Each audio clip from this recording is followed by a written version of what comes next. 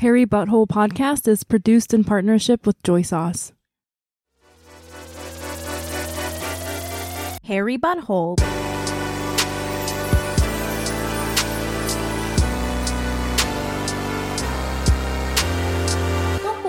Welcome to Harry Butthole Podcast. This is a podcast based on the popular Korean saying, if you laugh while crying, hair grows out of your butthole.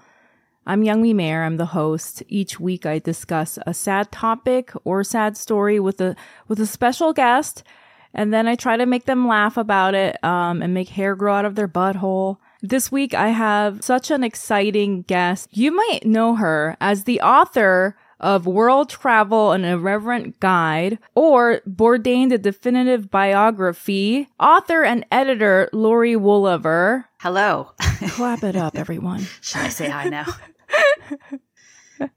And you had a podcast for a very long time. Yes, Carb Face for Radio, which is it's a little bit on a hiatus. I can't say too much more about it, but we're taking a little break for the time being. So you're a pro at this. I have a podcast partner who's very good at it, and I've been able to cobble together a couple of skills to not embarrass myself. Wait, can I ask you about your book, World Travel, An Irreverent Guide? It was co-authored by Anthony Bourdain himself. Yes, that's right. Sort of a weird circumstance. It's a weird circumstance. I don't know if you've heard, but Anthony Bourdain died 5 years ago. I was his assistant for a long time. We had written a cookbook together in 2016 called Appetites. And we had just started to write another book together, this book, World Travel. And we were about 3 months into that process when he died. So we sort of made a decision with myself and my agent and the publisher to try and move forward with it and see what we could do to actually finish the book. Or when I say we, I mean I guess. Yeah. But with the blessing of the publisher and the estate. It became a different book than what we originally started out to do. There was going to be a lot of original writing and essays from Tony, which he did not get a chance to do before he died. But it is a travel guide to the world based on all of the traveling that he did in his many years as a television host and writer.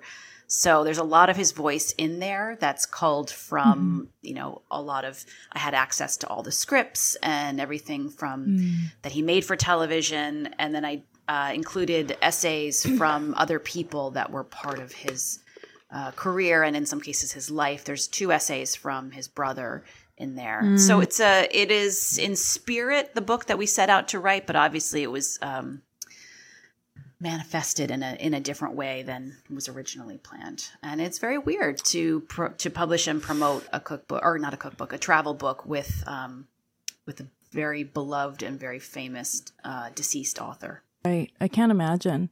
Can I ask you, how do you feel, just really quick, about, because I know that there are multiple, I think, like biographies about him that came out and stuff like that, and even a documentary? Yeah. How do you feel about all those? Depending on the thing, I have different feelings about it. I was involved a little bit with making the documentary. I was a consulting producer. So I feel great about that film. It was it was done in a really smart and sensitive way by Morgan Neville, who's a great guy and a really a filmmaker that really wanted to get it right. There was unfortunately there was kind of a distraction when the film came out. There was this very small amount of AI used in one sequence. They recreated Tony's voice reading an email that he had actually written, and that kind of got it was in some of the pre-release press, and it got sort of an outsized viral reaction. People were just ready to hate on it really hard, and it was really unfortunate because it was probably fewer than 45 seconds in a 2-hour film of AI. There's a lot of Tony's voice in the film, and all of that is real and taken from TV voiceover primarily, or cuts of pieces of the show, or him reading his own audiobooks. But there was this one little segment that was created by AI, and it just overshadowed what I think was a really beautiful and honest film. And it was, I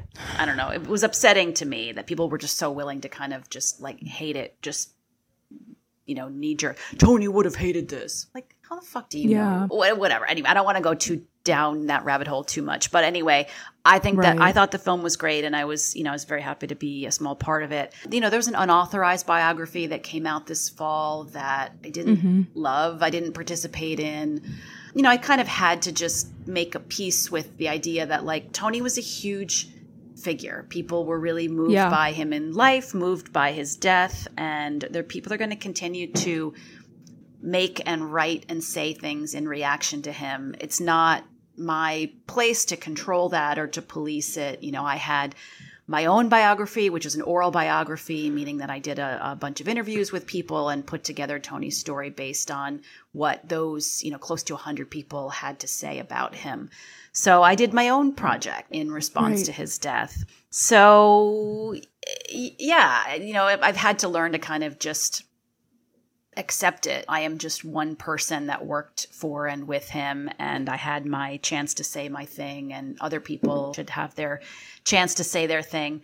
Do I think the unauthorized biography needs to exist or is good or is going to make people feel good? No. But I get it. I watch Bravo. I listen to celebrity gossip podcasts. Like, I understand, if I didn't have a personal relationship with Tony, maybe I would feel differently about all of that. But it feels gross to know that some of this more sensational stuff is out there. But it's part of the contract, I guess, when you become a famous celebrity. Yeah, I'm so fascinated by this because obviously I didn't really know him personally, but I'm friends with Helen, who you're also friends with, and I feel like this is one of the only people that I'm close to, people that were close to him, like yourself, and it's just really interesting watching that because I never really thought about celebrity in that way because all the celebrities in my life are like very far removed from me.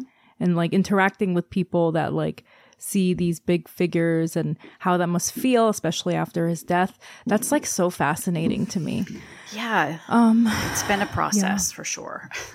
Acceptance. Yeah. But I'm really excited about, can I mention the memoir that you have coming out? Sure. About your own memoir? Yeah. You're working on a memoir about your own life and it sounds amazing. I don't know how much you can say. Can you say what it's called or just like give a Yeah. So it's called Care and Feeding, and I'm writing it for Echo, which is an imprint of HarperCollins. I am in the process of finishing it, turning it in this fall, and then from what I understand, it'll be published in early 2025, which feels like a long way away, but the days and the months and the years go quickly. Yeah, so it's about working with Tony. It's about working with Mario Batali, who was sort of my first big boss after cooking school. It's about being a wife and a mother and kind of, moving through the world as a woman in these very kind of male-dominated realms of the New York food and media world. And it's about addiction,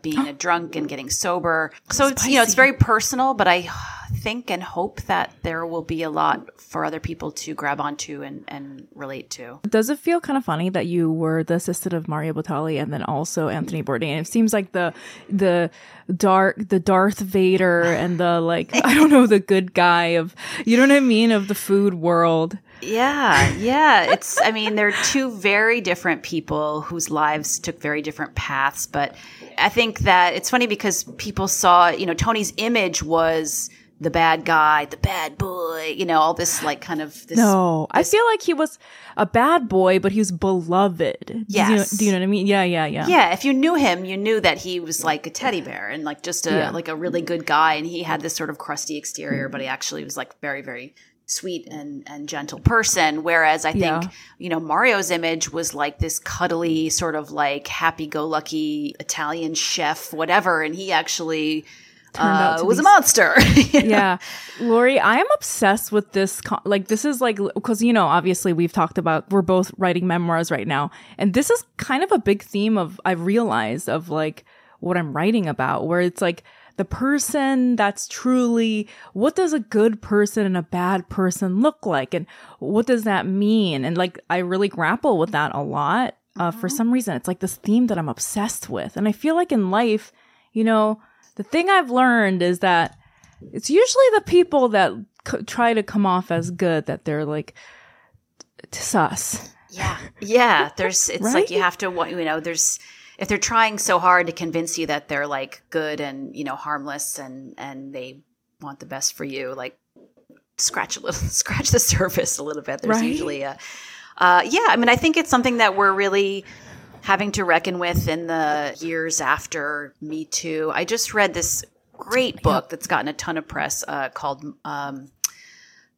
what is it called? Monsters: A Fan's Reckoning by Claire Dederer. That's just, it's, she writes about all of this stuff about, how do we separate the art from the artist? How do we separate, bad men from work that we love? She really focuses a lot on Roman Polanski, and she talks about Woody Allen, and just kind of, interrogates like, what is the role of the fan? And, can we still listen to R. Kelly? Can we still listen to Michael Jackson? In a way that's not didactic or overly academic. I mean, it's very smart and well researched, but like surprisingly fun and funny to read given the subject matter. So I highly recommend it. Well, I always think that I feel like people, it's almost like at this point, it's like every musician is problematic, and people are like, how is this happening? How is it every one of them? I'm like, look at that industry and look at how a man becomes famous. And of course they're going to take advantage of power. It's all about power and, powerlessness. And obviously it's going to make people like that. But wait, no, you were talking about your book. There was an article that came out about the publishing world and how all the like old guards were like fired or like quit at the same time. And I don't know anything about it, but I remember you brought it up. Can you just like explain what happened to people who might not be in the publishing world? Sure. So it's specifically Penguin Random House, which is one of the few remaining, major book publishers in the U.S. And of course they have, influence all over the world. So they tried to make a merger with another publishing house whose name I'm now not remembering, but I mean, it was like a major, was it a Supreme Court? I'm gonna reveal the depth of my ignorance when I try and get specific about this, but it was a major antitrust case, where they were trying to merge with another house. Ultimately, they were not allowed to do so, which I think was, a great sort of, triumph for authors and people who buy books. It's like if there are only one or two major publishers left, like it's just not, it's not great for authors. It's not great for the price of books. It's not great for, diversity and variety in the world. So anyway, once that fell apart, a lot of the top management at Penguin Random House either left or were pushed out. The CEO, the COO, all these people at the top, because they didn't achieve this disgusting corporate goal were let go or showed themselves the door. They got a new CEO, and in the name of ruthless business efficiency, they started making buyout offers to many of the top, long entrenched, many of them boomer editors and publishers from across their imprints. So this past week, the CEO announced that they had accepted buyout offers from lots and lots of editors that, legacy editors that had been there for a very long time. What this means, I think it's actually a good thing. There's just not a lot of movement within the publishing world because an editor gets a top job like that and they're just going to sit on it until they die, So there's just not a lot of room for younger editors to move up, and you get kind of stuck in space. And the only way to move is to change companies, change imprints, or to leave the business. HarperCollins had a long, like a 3-month strike at the end of 2022 and into 2023 over starting wages, over, working conditions. It's an industry that's historically been sort of gatekept from people. You have to have family money, or you have to have a rich spouse, or you have to be basically you have, it's not a sustainable industry for a person living in New York, which is where, most of the industry is based in the US. So there were lots and lots of these older editors pushed out, quote unquote, but they got their buyouts, they got their golden parachutes, and it'll be really interesting to see what happens now with younger people who may younger people that are, could be 50 years old, but have been kind of in, stuck in place for a long time, getting to be the next generation of people who make decisions about what books get bought and, how they get promoted and published. So that's kind of a general overview. And, there was a lot of hand wringing in the press this week about, this and that, they called this one woman like the last class act in publishing. It's like, what the fuck does that mean? That she's, she was a like New York Society debutante and she had a ton of family money and she was like super white lady, like who had a whole bunch, like it just was sort of lamenting this Mad Men era of publishing, where editors would just, not work that hard, and buy their friends' books and really rely on the labor of people who were making a lot less money than them. As somebody who is, outside the industry, except that I've published a few books, I see it as a good thing. So I'd be interested to hear, from the inside how what the reverberations are, but I see it as a good thing. I also, even though I'm like writing this book, I consider myself outside the industry and I see it as a good thing too. I know that a lot of people are so weird about this, but I think what I've noticed recently is like a lot of people that seem to be getting book deals and seem to be selling a lot of books are people with like large social media accounts and things like that. And, there's this old money, like legacy condescension among people like that, because they're like, that's not anything. But, it's also like the power of the people, like if somebody on YouTube is able to sell millions of books or whatever, then that's important and they're making money and who can poo-poo that, Yeah. I think it's also, exciting too. And it just shows like how I guess the world is like moving and who knows? Yeah.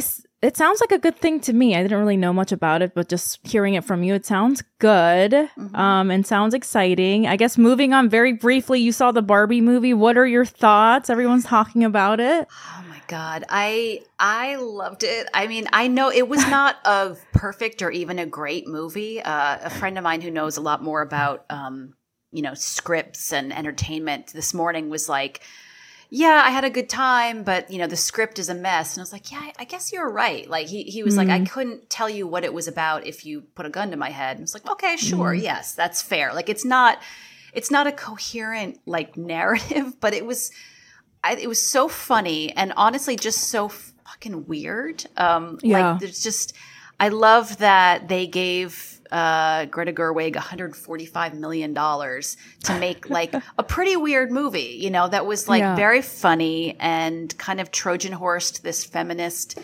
message into like a movie about a toy, I mean, is it also, it's totally brand activation for Mattel 100%, like it's definitely Mattel trying to revive the image of Barbie and sell a lot more Barbie dolls.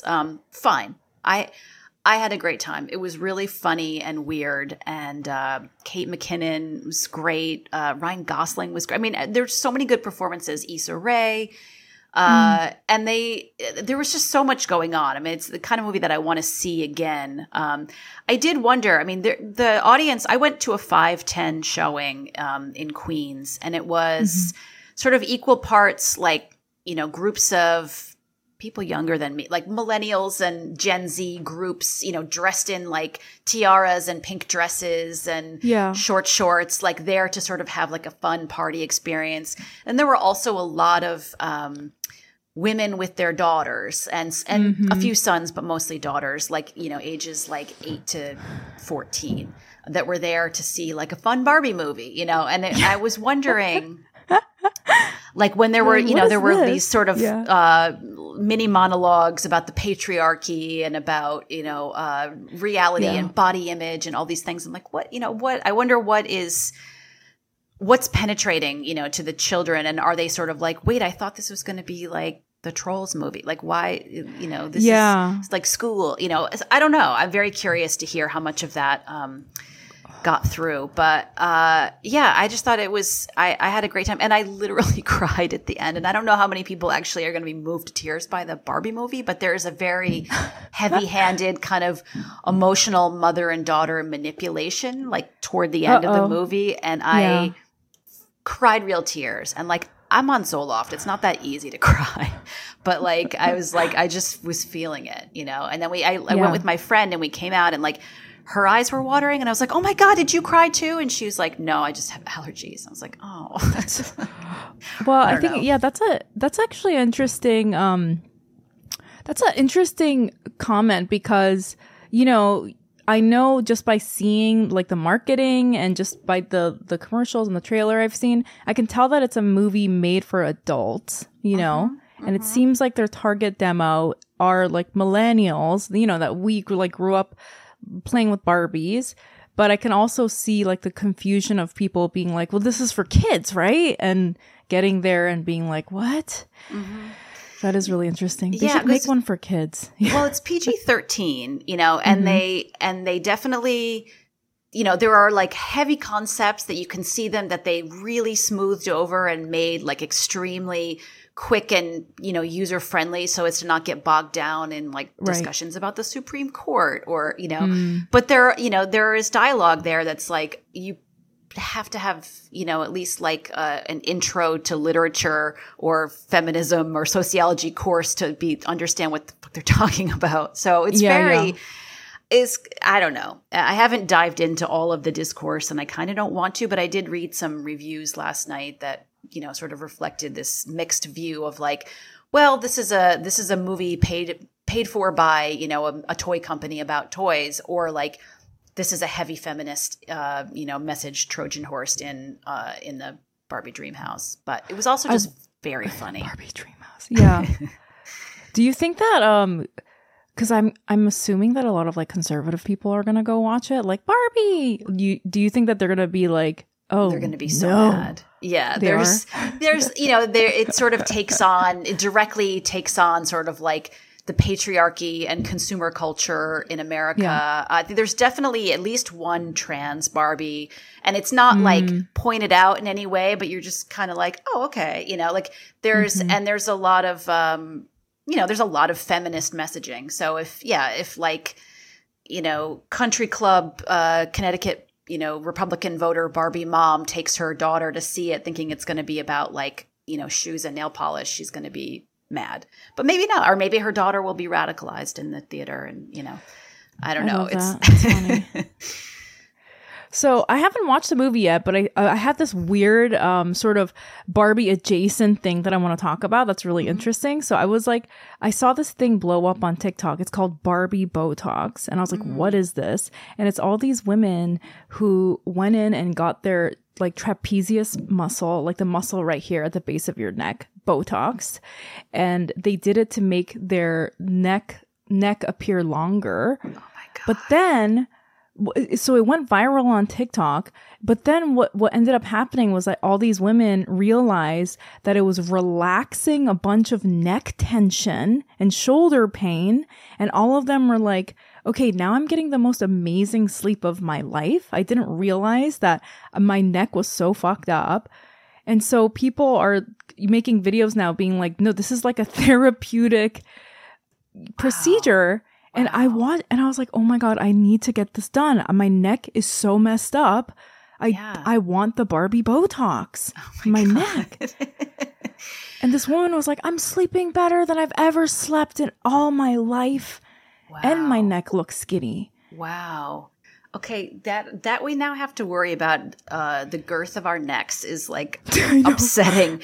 But if that, you know, micro vanity has led to like a breakthrough in people's having better sleep and pain reduction, like great. I thought you were going to be like, they were getting this Botox injected into their necks and then it went to their spines and it gave them like botulism of the brain or whatever. I don't know. Like, I'm really glad to hear that it had a happy ending that had nothing to do with vanity. No, but maybe it does kind of remind me of how you describe the Barbie movie, where it's like surface, you're like, oh, we're going to go watch this dumb movie about nail polish, but then it actually does some good. All these women have relaxed necks now. Now I'm like, oh my God, I really want this. My neck is so messed up. I don't even care if it slims it. Right. But it's so I was like, yeah. Wild. Yeah, I'm all for anything that helps people sleep better. And I guess if your neck, I'm so like having a long, I guess that's a good thing. Having a long neck. Like I never thought about like, is my neck too long or too short? Yeah. It's the last thing I would have ever worried about my body. I didn't even know I was supposed to be worried about that. Oh God. I went to a dermatologist last week just to get like my skin checked for, cancer. And I was like, do you also do cosmetic dermatology? And I was asking for my son, just to, sometimes he has acne and has asked about going to a dermatologist. And she's like, oh yeah, we can do all kinds of it. Like started just being like, we could do that, like pointing to me. I'm like, no. This is not like sorority rush. Like you don't need to circle the place on my body where I need to. I was like, it's for my son. Like I'm good, but thank you. Thank you for the suggestions. Yeah. No, I'm sorry. Like, I feel like I don't think you should be offended because they make so much money doing that. So it's their job to make you feel crappy about yourself. So don't even listen to them. Yeah. They're just like printing money. Right. They're right. Like, I was there like using my health insurance to get like a check, but they're like, okay, well, none of this is covered by your health insurance, but we could totally, make you look 42 again or whatever. It's like, okay, I'm good. I think a lot of those Botox procedures that are for pain management are actually covered by insurance, which is so I kind of want to look into that because my neck hurts. But if you see me next time, Laurie, and my neck is looking skinny, just I'll ask you how you're sleeping. Just know I got the Barbie Botox for other reasons, non-cosmetic reasons. Right. God. Anyway, so I guess, on the podcast, I like to ask guests, what their sad story is. What's your sad story? Well, one of many. So we were discussing this a little bit off mic a couple days ago. One of the things that I write about in my book, not extensively, but I do think it's, part of my story, is that my mom got a multiple sclerosis diagnosis before I was even born, before she was married. She was like 19 years old. This is back in the 60s. And she was diagnosed with multiple sclerosis. And so this is something that she had. She always had it. She was able to, have kids, have a totally normal life. She was a registered nurse. She worked really hard her whole career and was super active. And, we would go cross-country skiing and she would go on long walks and she, water skied. Like when I was a kid, she had a totally normal physical existence. And she told me and my sister that she had this diagnosis. I think I was like 7 maybe or a little younger. So I always knew that she had this thing, and the way that she explained it was like, I have this disease. It's called multiple sclerosis. You don't have to worry about it. I was like, well, too late. But, everything's fine for now. But eventually, I'll start to feel worse. You'll start to notice it more. I might not be able to walk at some point, but don't worry about it. It's going to be a really long time. So there was always this kind of like awareness that there was this ticking time bomb within her. But she, didn't show any symptoms until, and I almost feel like she sort of willed this. She really didn't have any symptoms until after my sister and I were both out of college.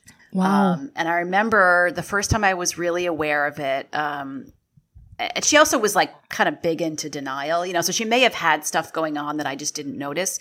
But the first time I really remember knowing like, oh shit, okay, here we go, I guess I was actually just toward the end of my college career. My sister was in grad school and we had gone to visit her in DC and we took a kind of a long walk. We'd done some event and then we were going to walk back to our hotel. It was maybe like a mile or less. And about halfway into it, my mom just collapsed and like couldn't walk. And it was like, okay, and then we got her to a bench. She sat down. She kind of like got her wind, and eventually we did make it back. I think we got a taxi or something, but it was like the first time where it was like, oh shit, like this is really happening, Yeah. And so for the next 25 years, I just watched her decline. She had to retire from working, and then it was like she had a cane, and then she had 2 canes, and then she had a walker, and then she had like a more intense walker, and then it was like a wheelchair for, if there was going to be any out of the house stuff, but she could still kind of get around the house. And then it was, it was just this very long, slow decline. Eventually it was like always a wheelchair, like an electric wheelchair in the house, and then like a push wheelchair, like for the end of the day. And, she couldn't, like she needed help, with basic, whatever. Anyway, so she died 2 years ago, after kind of a long, it's like a 6-month period of like pretty bad, in and out of nursing homes. And, once it was clear that she started to lose the ability to use her hands, and that was going to mean that she was going to be reliant on somebody to feed her. And it was, I don't know, it was probably a month between that, where it was like she was going into the nursing home for the last time, and it was clear that she was not going to be coming home again. Within 3 weeks, she died. I think she just was like, fuck this, like her worst nightmare was to be like a vegetable in a nursing home, Right. So rather than, and I don't know how much control anybody really has over that, but I really feel like she was holding it together. She was like scratching and clawing at any bit of independence that she could keep for herself, in ways that ultimately a lot of times made it more dangerous for her. Like she kind of refused to be in a wheelchair for a long time. And then it's like after she fell and broke her ankle and had to be in a rehab for 6 weeks, it was like that's the only thing that got her to the next to give up some independence was like a horrible, situation.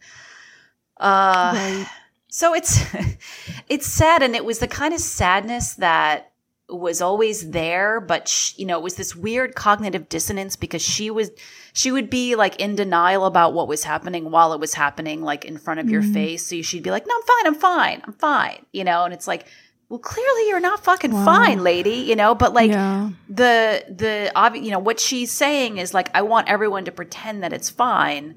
Yeah. Go along with it. Yeah. Because that's what's going to make me feel okay. But it was really hard to be around her. And I feel like it had a really profound impact on my relationship with her. Because it was like, really, it took a lot of energy and a lot of work to like do the dance and pretend that things were okay when they weren't. And, she would always insist, when we'd go visit, she would always insist on like at least once like going out and doing stuff. And I just like fucking hated it. I hated going, we would go to a restaurant and there was just so much stress and anxiety about like, are they going to have a ramp? Are we going to be able to get to the ramp? Like, is the table going to be appropriate to put a wheelchair up? Are they going to like, is she going to choke? Because that became an issue at some point. Like her swallowing wasn't great. It's like, are we going to have a fucking issue at the table? Is she going to be able to hold her fork? Like, it was a tremendous amount of pressure on my dad. Yeah. Anyway, the going out thing, was that something she was doing because she felt like, well, you're visiting, so we should do this thing? It was... Yeah, in part it was like, well, let's, this an occasion, like let's go out and do something fun. But she also like, she still wanted to get out of the house. Like her greatest, one of the things that I learned from her and her greatest pleasure in life was just watching and observing and talking about other people. Like she just called it people watching. Moms She'd be love like, that. Yes, that's their sport. Yes, totally. Like, and whether I totally it's got that negative from or her. not. Yeah, yeah, like people's outfit. I mean, talking shit, basically. Making fun of people. My mom loves that too. So like we would go to the mall when I was a kid, like we'd go to the mall and she would just happily sit on a bench while we would be like going into stores or whatever. She would just sit and watch people and then be like, and then we would sit with her and she'd be like, or like in church, like it would just be like, oh, did you see that family or ooh, that kid or, whatever. Like it was just such a thing. So she's still, yeah. Sorry. I just want to say that I love how you're framing this. I think extreme peak mom behavior that everyone's mom does. Mm-hmm. I like how you're framing it like it's like her hobby, like it's like her job or something. Mm-hmm. It's like one of the things she loves most. Yes. Talking shit about people. That's that's literally everyone's mom. They love that. Yes. Yeah. Gossip. I mean, she used to have, when we were younger, she had this, she used to talk on the phone too. Like, I feel like talking on the phone used to be like a thing that people did. Yep. Even if, we all lived in the same town, like you still would have a half an hour on the phone with your friend who like might have lived next door, but it was like a whole different social activity. So her friend Jean would call, and Jean was a substitute teacher and like a real gadabout and knew everybody. So she'd get a half hour with Jean, and then she'd get off the phone and be like, well, according to Jean, so we just started calling gossip it like mining. Yeah. So even when she was, physically disabled, she still wanted to get out and like see what people were doing, what they were wearing, what was going on, just like be in the world, So I didn't want to take that away from her. And she and my dad would do that too. But then it was always a thing like, well, we're going to go out to like the local restaurant, and it just was like, I don't know. My anxiety, I just could not wait for that segment of the visit to be over, Yeah. Well, it sounds like, I think that's like a really difficult thing, the denial thing. And because my parents are also like that. Whenever they get ill, they deny it and they pretend that it's not happening. And I understand that it's for their ego, because they don't want to be like, I'm sick and I'm old, blah, blah, blah. Mm-hmm. My dad, I had a similar incident with my dad where he was in a lot of pain. He wouldn't tell us. And then we were walking and he just couldn't anymore. Mm. And I was like, what are you doing? What's going on? Because he never told us that he had this like really painful issue with his knees. Apparently all my life. He's never said anything. And I was so confused. And then it like, the realization hit that he has been actually struggling with this all my life, and he was always like, when I was a younger kid, he had a really hard time. He had like lots of pain in his legs. And so he would walk really slow. And when I was a younger kid, he would be like mocking everyone. He'd be like, what the fuck is wrong with your mom? Like, why is she always in a rush? Or like we would, like when you're getting on an airplane or something, he'd be like, why are all these losers standing in line? Like, we're all going to get on the airplane it's not going to take off. And he would make fun of people that were always rushing and moving quickly. And I realized that was because he was in a lot of pain and he had to move really slow. So his way of hiding it was to pretend that he thought people that moved at a normal pace were losers. Oh my God. And it literally dawned on me as an adult when I was like, oh, he like can't walk. Wow. Like he has like a physical, something's going on, and he never goes to the doctor. Oh my God. And I had just bought into this whole, oh yeah, people that walk fast are losers, I guess, when I was a kid. Wow. Did you feel, when you found out that it was not actually that, did you feel any sense of like, I should have known, or like why, like angry because he didn't tell you, or like any sense of guilt? Or I didn't feel guilt because I guess he hid it so well. Mm-hmm. Like it became such a big part of his personality to be like making fun of people. Like every time we would go out, he would be like, look at these like losers. Like he was really masking that with this like really big narrative of like people who walk faster losers. It's so weird thinking back on it. It never occurred to me that he physically couldn't walk. Yeah. And then, he would make fun of us, like me and my sister and my mom and so by then it was just like this thing where we were like, okay, Dad, we get it. We're losers, but like we're hungry. We want to get to this restaurant or whatever. Yeah. And so it became like this like antagonistic thing. And then, like exactly like your story, when he literally like broke down that one time while we were walking, I was like, oh my God, this has been happening for all my life. Because my dad was like in his 40s when I was born. So he's a little older. It was like so shocking. But I think what I wanted to say about that is like, it's like you can see that it is for their ego, like this denial, like, oh, I'm not sick, I'm fine. But then it's also, you know, they're in pain and you know that they're sick. So you feel bad, you know? Yeah. And it's this mixture of like feeling really annoyed that they won't just say, I'm sick, help me. Because then you can let the soft part of yourself reach out and help them. Like you just want them to be like, just say that you're sick so I can react in that way instead of being like, I'm fine and yelling at us and stuff, you know? Yeah. Well, I think, and it's also, I think there's this impulse to protect your kids, you know, from reality. And like, and I see that, you know, I have a 14-year-old son and, you know, I sort of am like, well, you know, what do I need to tell him versus like, what can I just like protect him from, you know, like just to quickly like, you know, bring it back to Tony Bourdain, like the day that Tony died, I found out in the morning before my son went to school. And I was like, well, I'm not going to tell him, you know, he had met Tony once or twice. He knew he was my boss. And I was like, I'm not going to tell, like, let me just get him on the school bus and then figure out, you know, what the fuck. And also his dad and I had just split up. Like I had just moved into a new apartment by myself, like 2 weeks before that. So my kid is already dealing with like, my parents are getting divorced, you know? So I was like, let me not like pile this onto him. And, you know, it's like, how do I even explain, you know, suicide, whatever. So he went to school.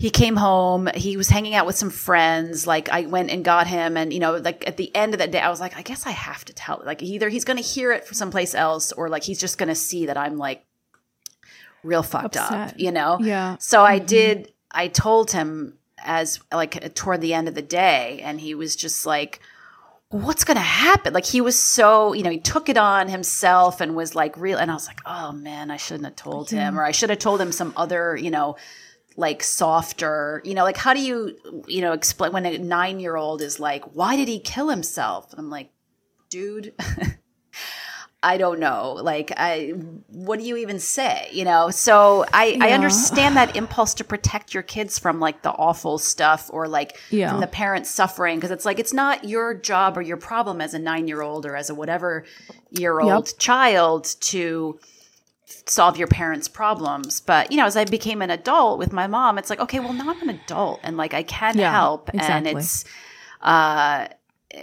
you know, there would always be a moment where it would, you know, like the pain would break through or the struggle would break through. And then it's like, oh, now I feel like an asshole, you know, I was playing along with you. And now it's clear that like, you know, you are going to fall or whatever it is really is worse than, you know, we've all been admitting. So the thing with like my drinking too kind of came into it because as my mom got more and more sort of disabled, one of the things that we could reliably do together was drink. So it became a pattern. Like when I would go to visit her and my dad when I was still drinking, it was like, well, we can definitely have a good time. You know, we'll start around 4:00, make some real fucking strong cocktails and then move into the wine hour. And, you know, and I would get, you know, loose and be more sort of social and softer and warmer and more forthcoming and more willing to hang out with her, you know, whereas when I was sober, I was like hungover and irritated and anxious and depressed and would just kind of be like, you know, like sort of revert to my worst like teenage self. But once we were drinking, it was like, and she liked to drink, you know, not quite as much as me, but she was, you know, she liked to drink. So we could, you know, we always knew that at least we could enjoy each other's company if we were like shit-faced or I was shit-faced and she was like halfway there, you know. And one of the hardest things that I, you know, struggled with when I was deciding to stop drinking was like, well, what am I going to do with my mom? Or like I really was like, my mom is going to be so disappointed, you know, when like I can no longer drink with her. And it took me a while to tell her. And then like the next time I went to visit them after I quit drinking, she was like really disappointed and was like, not even like one drink. Like it's Easter. Can't you just have like a just do it like a champagne toast? Like she really, it took her a while to accept that like, that's not how we can't relate to each other anymore like that, you know? Which seems real fucked up now in retrospect, but like, we didn't have to leave the house to get drunk together. So I don't know. I think there's something kind of related there too, in terms of, coming from a family of, there are other drunks in our family, and, it's like, that's how people dealt with their shit. So yeah. I don't know. Yeah, I feel like there's like something here about just how there's always like, I think, a two-sidedness on behavior with parents, and it's so easy to like just sort of lean into the one side. But even what you were saying about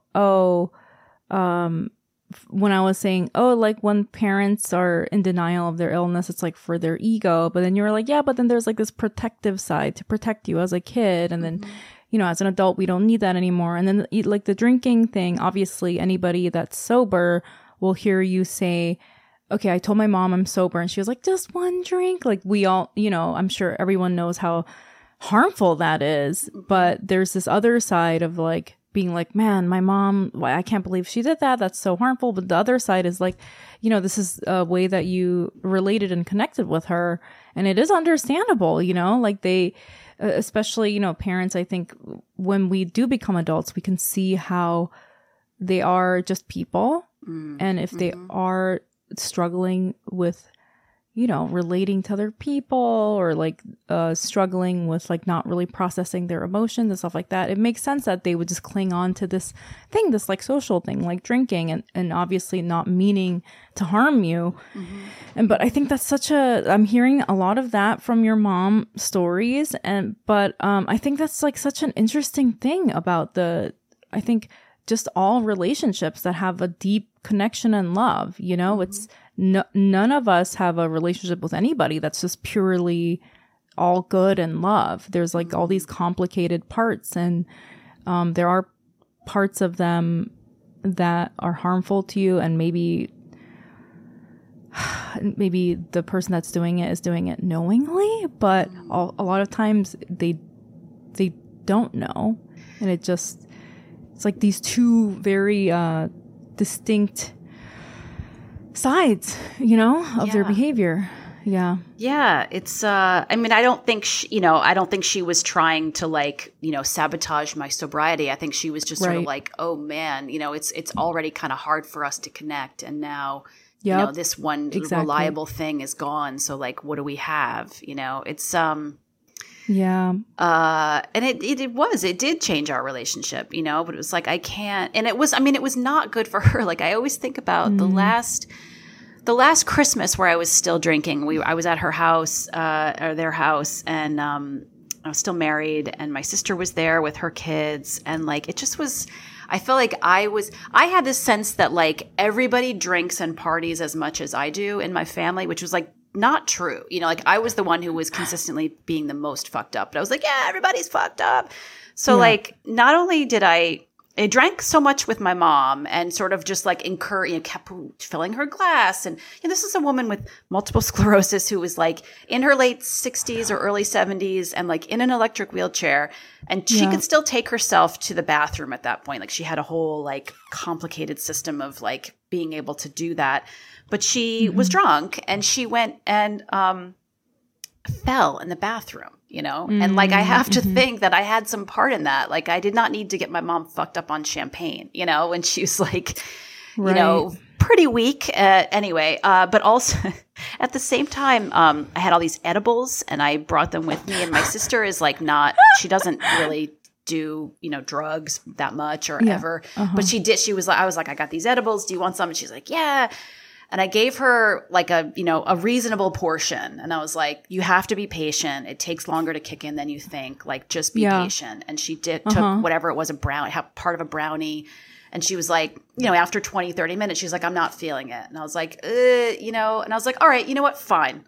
You want more? Go ahead. Famous last words. And so I was like, okay. And I gave her more. And then she was like, she lost her shit. Like she like skipped Christmas dinner because she was like so high that she couldn't. Yeah. She like went into the bathroom or into the bedroom and like opened all the windows, and it's like, you know, negative 10 degrees, and like took all her clothes off and was like, tell mom and dad I have a migraine. I can't like, and I'm laughing at her, and she's like, get your teeth out of my face. Like, it was, I just feel like I like fucked up my whole family, you know, like with my drug and alcohol abuse. But yeah, and I didn't mean to do that, but I was also like, let's, you know, great. Hey Barbie, let's party. Like, yeah. So come on, Barbie. Yeah. No, but that's like such a great, you know, that is like such a great story. And I like how you like turned it around. 'Cause I feel like, I think just like being a parent, and, you know, everyone says this, like once you're a parent, you see your parents and what they did, and you're like, okay, like they didn't mean to do any of that. Mm-hmm. You know, my dad didn't mean to do that thing where he made fun of people all the time. He probably just did it without even knowing. It was like this automatic thing because he was embarrassed. Mm-hmm.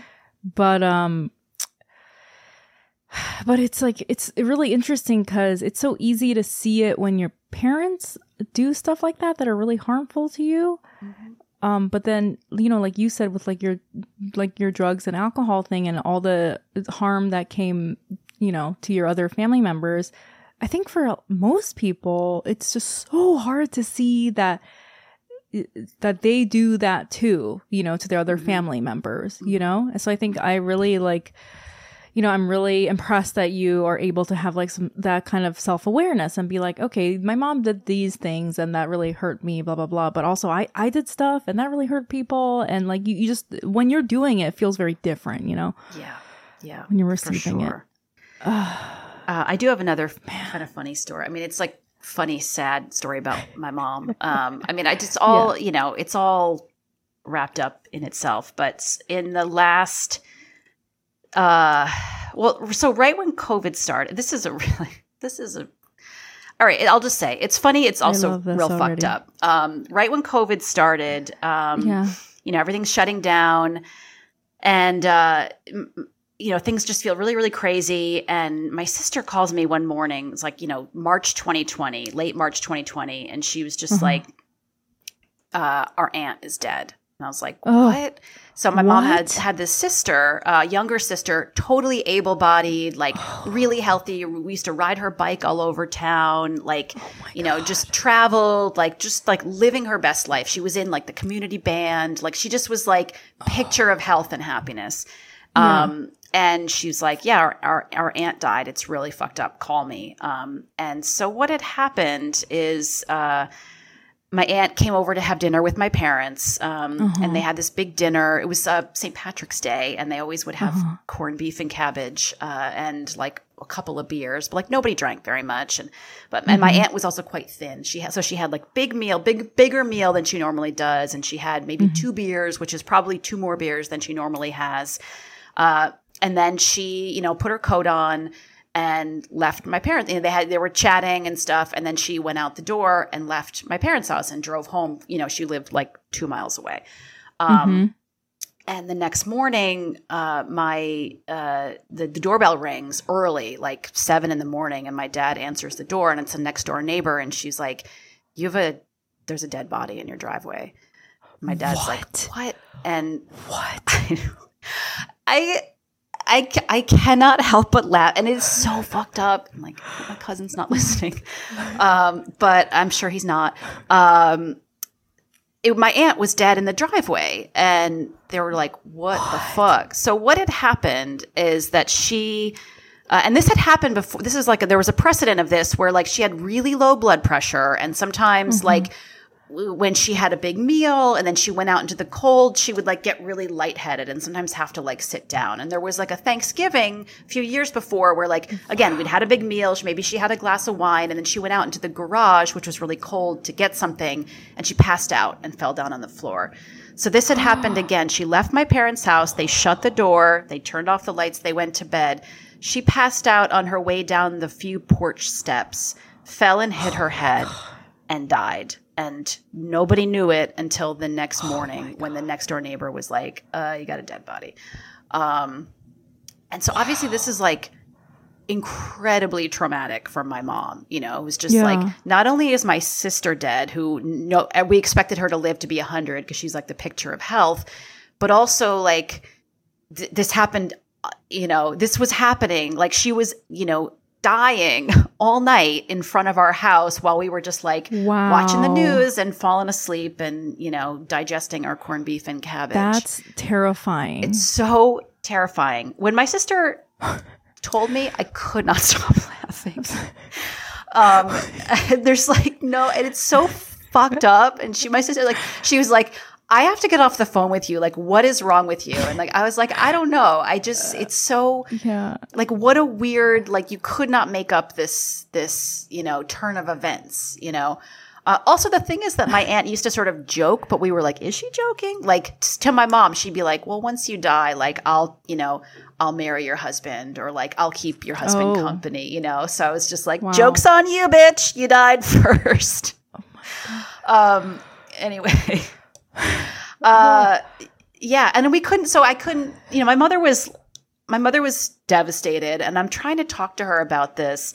And but I have like a million, I'm like, what did it look like? Did you guys take any pictures? Like, you know, and you know, it's horrible. It's horrible. I will say, and again, like, I don't want anyone from my family to listen to this, but like, they were kind of frenemies. Like they, you know, like they had a fine relationship, but like there was also some shit talk, you know? So it was kind of like, you know, and I wasn't super close with my aunt. I mean, she was fine. I could always get along with her or whatever, but like there was a little bit of like, you know, sibling rivalry. Yeah. Well, I'll say this is what I always think about when laughter is a reaction to something sad. Mm-hmm. It's a very natural reaction. A lot of people have that reaction, and it's just like a way in which your brain processes very strong emotions. Mm-hmm. So I never judge people for when their initial reaction is to laugh. I've seen a lot of people react that way to like really shocking events, and it might, you know, like you don't have to feel the need to like explain it and be like, oh, she was kind of a bitch. Like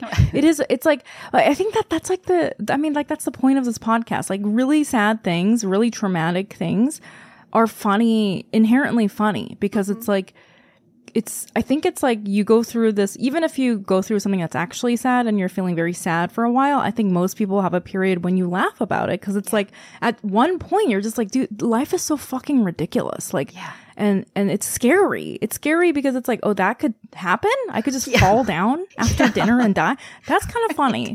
You know, like, what am I even doing? Why am I even worried about the gas bill? You know, like, It's so absurd. It's just like, it's absurd. It is absurd. Yeah. And it wasn't COVID, and it wasn't, you know, it was just like random head injury. I mean, they did find out, the coroner did tell my mother, and this made her feel slightly better. She was like, the coroner was like, she didn't lay there dying for 12 hours wishing that somebody would find her. And like, even if you had called the ambulance and taken her to the hospital, she would have died. Like, the extent of her head injury was such that, like, it was done. It was lights out for her, you know? But I think the horror for my mom was, like, could I? She was, like, lying out there. Yeah, like, if, you know, was she just like, I'm, you know, why have thou forsaken me or whatever? Like, that wasn't the case. She lost consciousness. She never regained it, you know, which is good. That's great. That's the best way to go. Yeah. Just fall the long sleep. Yeah. You know, I just wish that I was lucky enough that my death is funny, honestly. Like, I want people to be like, that was funny. Yeah. That's my last gift to everybody. I really hope my death is funny. Right. Yeah. Same. The dream death. It's like the submersible people. That's right. They like literally imploded in this speed of sound. Yeah. We're just like, 1 minute they were like, we're so rich. Can you believe we're doing this? And then it was just like, done. Lights out. Yeah. And it's funny. Like, we should all be so lucky that our deaths are funny. Yes. We should all be so lucky. Yeah. Wow. So that was, you know, that was like haunted my mother for the last 3 years of her life, or 2 years of her life.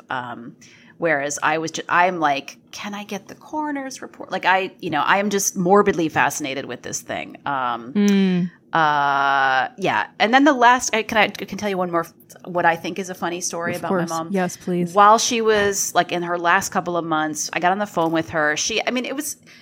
like on a backdrop of like horror. Like she was in like a terrible nursing home because that was the only one that had any room. Like COVID made things so much more difficult for an already difficult situation where it's like there's not a lot of beds.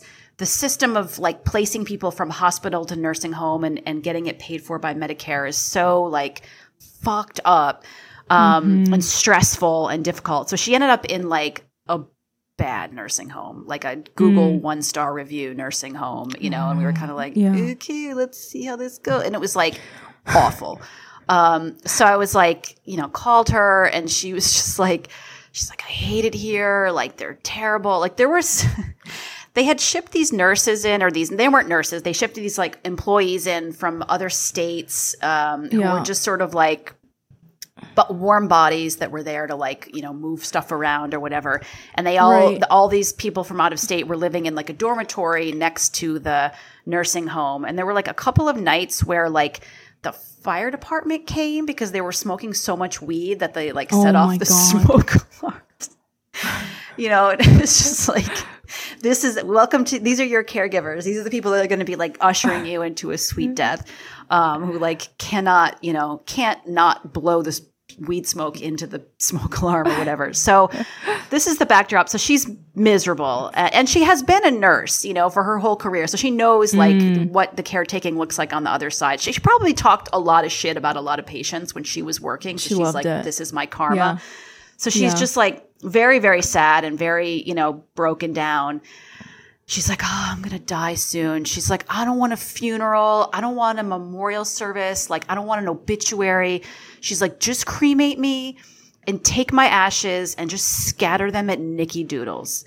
Nicky Doodles is a ice cream shop that we used to love to go to, like close to their house. I was like, you want us to take your urn of ashes and just spread it around on like a yard full of people that are eating soft serve, like so they can get some pat on their fucking, you know, double dip? Like, what are you talking? Like, that was her fondest wish, was to have her ashes scattered at Nicky Doodles. And like, was she laughing while saying this? No, she was like, I mean, oh my God. She might have thought it was funny, but she sounded like she was, you know, gonna die. And I was like, okay, like I'll look into that. Like, that is so funny. It just made me laugh. It was like, okay, well, we're gonna have a funeral for you. Like, I'm sorry, but like, you don't get to, you know, say that we're not gonna have a funeral. And and Nicky Doodles, you know, as it turned out, it was like December when she died, and Nicky Doodles was closed for the season, so we did not get to spread her ashes at Nicky Doodles. Oh, you didn't? No.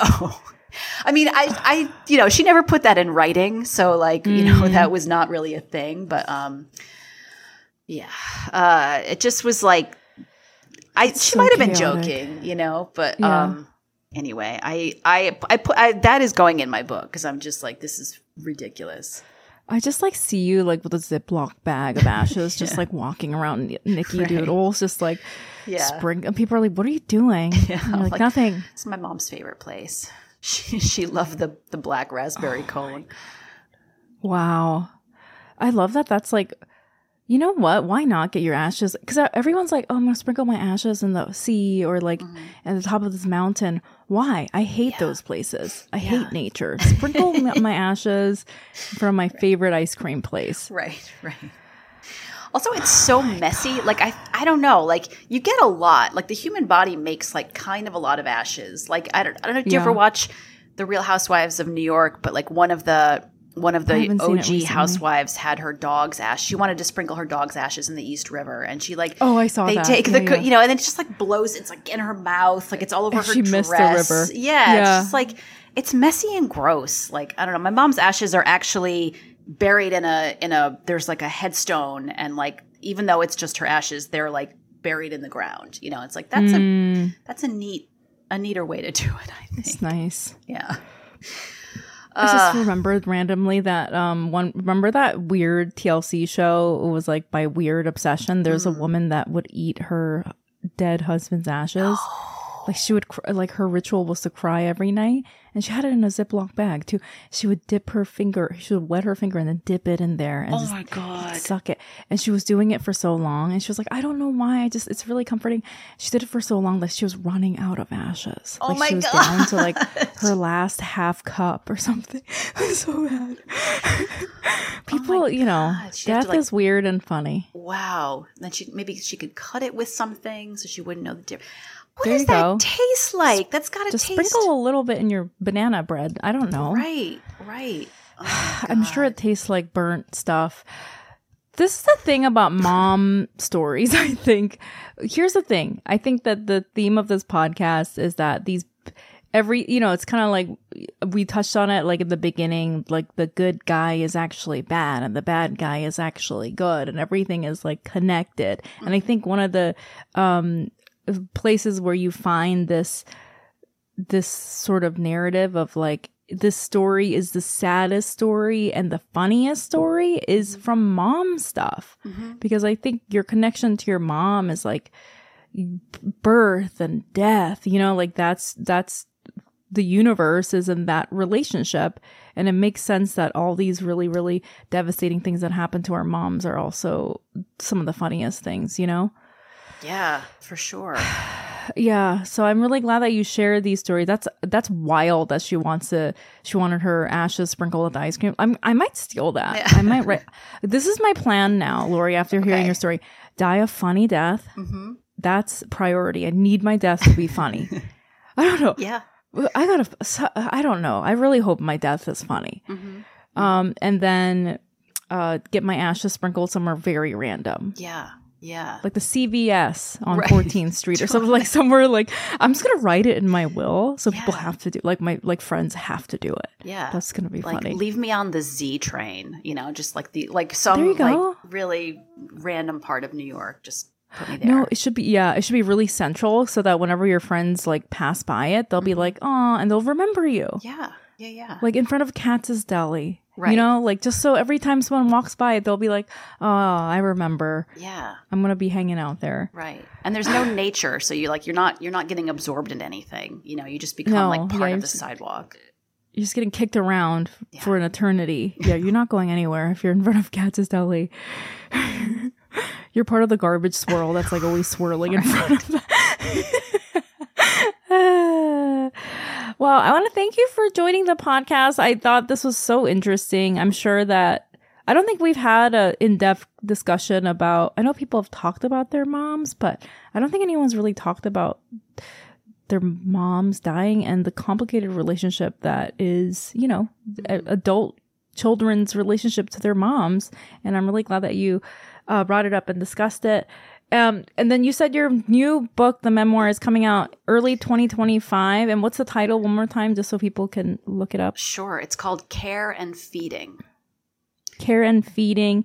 And that'll be out in 2025. But if they want to read one of the books that you've already published, Bourdain, the Definitive Biography, and World Travel, an Irreverent Guide, which was partially co-written by Bourdain. And also, you know, if you're going to read something about him, you should read about him from somebody that actually knew him. So that's all I'm going to say. And where can our listeners find you on social media? So I'm very active on Instagram, for better or worse. And my handle is just my name, Laurie Woolever, LaurieWoolever. I'm also on Twitter for the time being. I don't know, just kind of watching that dumpster fire. And I'm on Blue Sky for whatever that's worth. Also, same, just Laurie Woolever, my first and last name.